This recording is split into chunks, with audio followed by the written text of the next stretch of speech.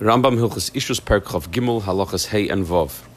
So after the Rambam Barichas explains the different things that the husband and wife are obligated to each other once they get married, financially and otherwise, then the Rambam says that if before the marriage they make an agreement that they're not going to be beholden to each other in certain aspects and certain areas. For example, if the wife came into the marriage with a lot of money, or the husband, they can make an arrangement that certain obligations will not hold in their situation, because they'd rather, let's say, have their own money without the husband owning it, or and without the woman having to provide whatever she earns to the husband, because they arrange that he won't pay for her needs in certain areas, and etc.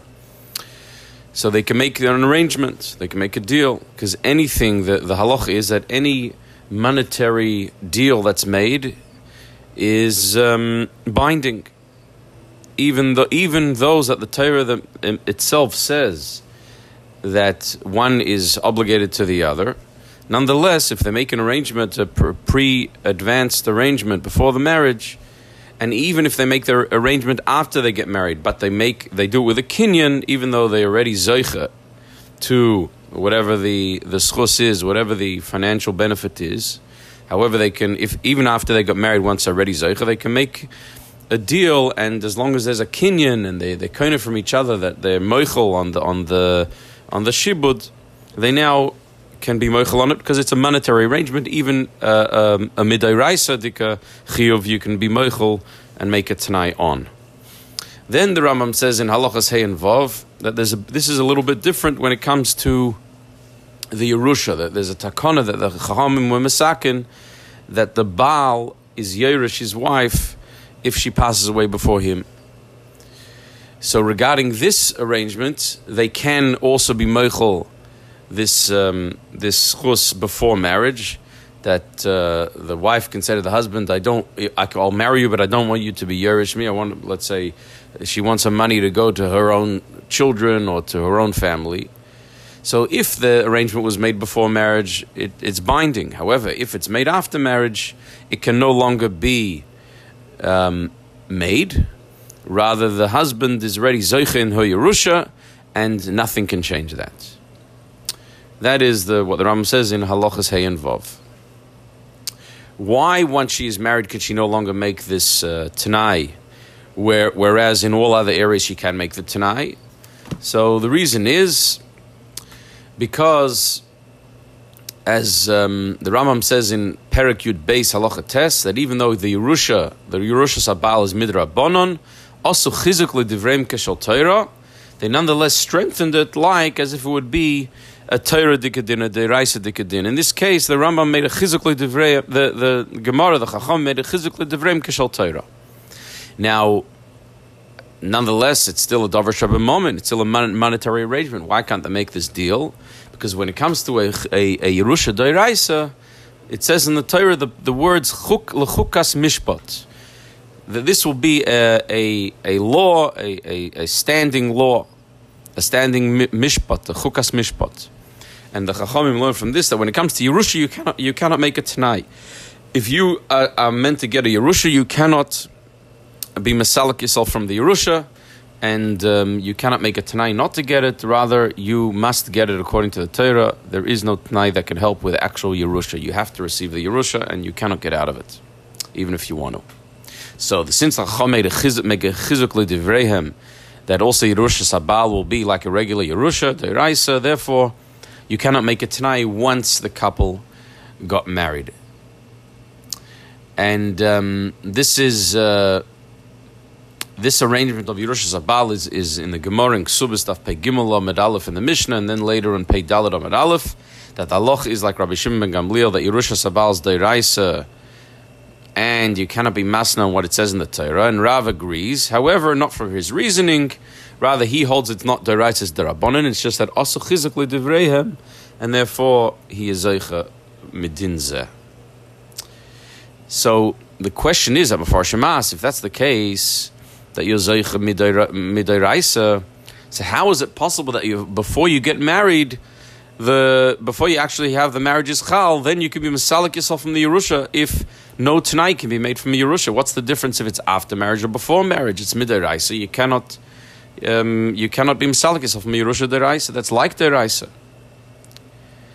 And that's Taka what Mefarshim asked. Some Mefarshim asked the Miman of Shach. If it is a Yerusha, is it also before your marriage?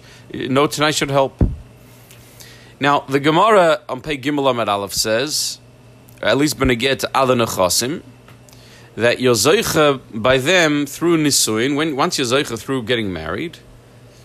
So the Gemara asks, how is it that if they make an arrangement, if they make an arrangement once they're married, how could she just say, how could he say, Dino Dvarim Ainli Besada, I don't have any right to this field? Saying something is not enough. Once you own something, it's not enough to just say it.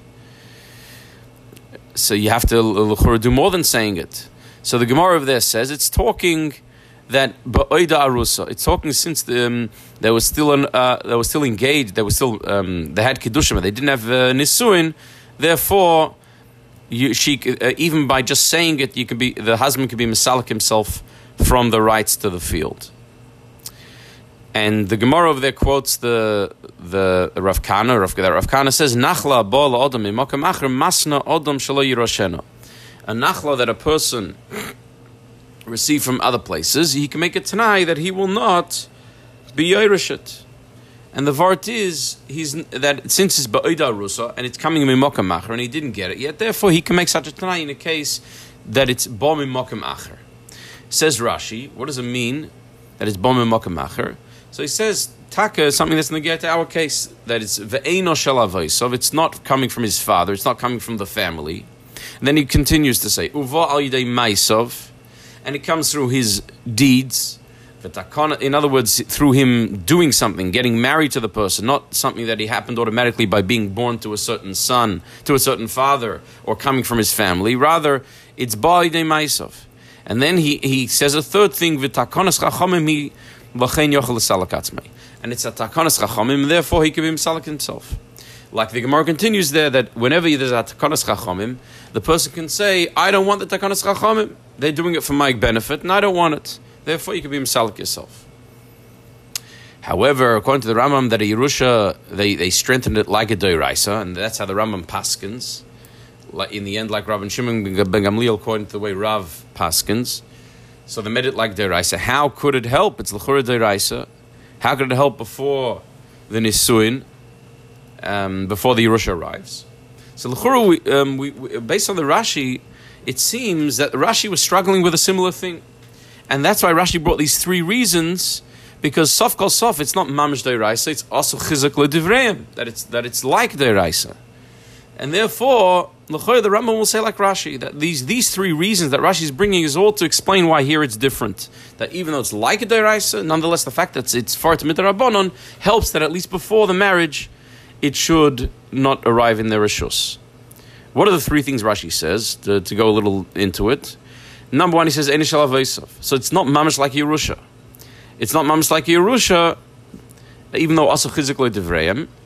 Sof kol sof, it's bomei makam acher, so it has a little bit of a different din, at least benegeh to before you acquire it. Number two, it's coming through ma'isov. Therefore, because it's coming through your own actions, you have the power before it happens to be mavatalit. Also through ma'isov before your zoicha. Number three, it's a tikkun d'rabbanan that he was a metakan l'toivosai.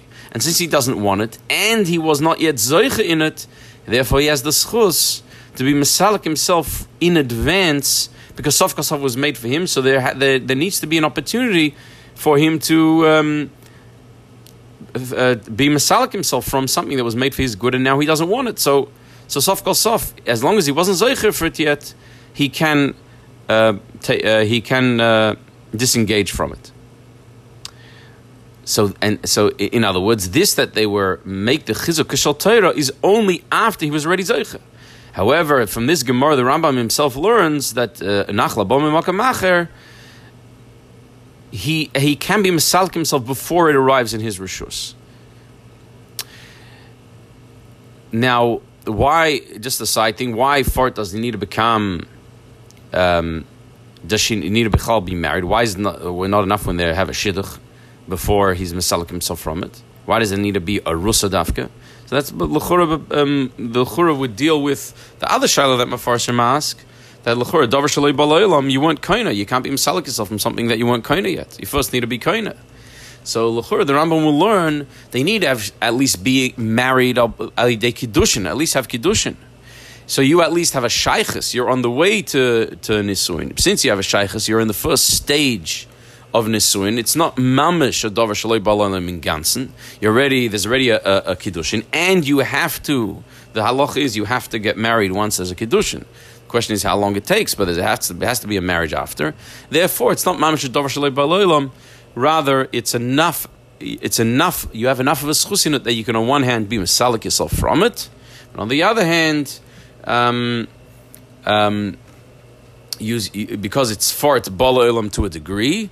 And on the other hand, you can also be misalik yourself because it's not mamish completely yours.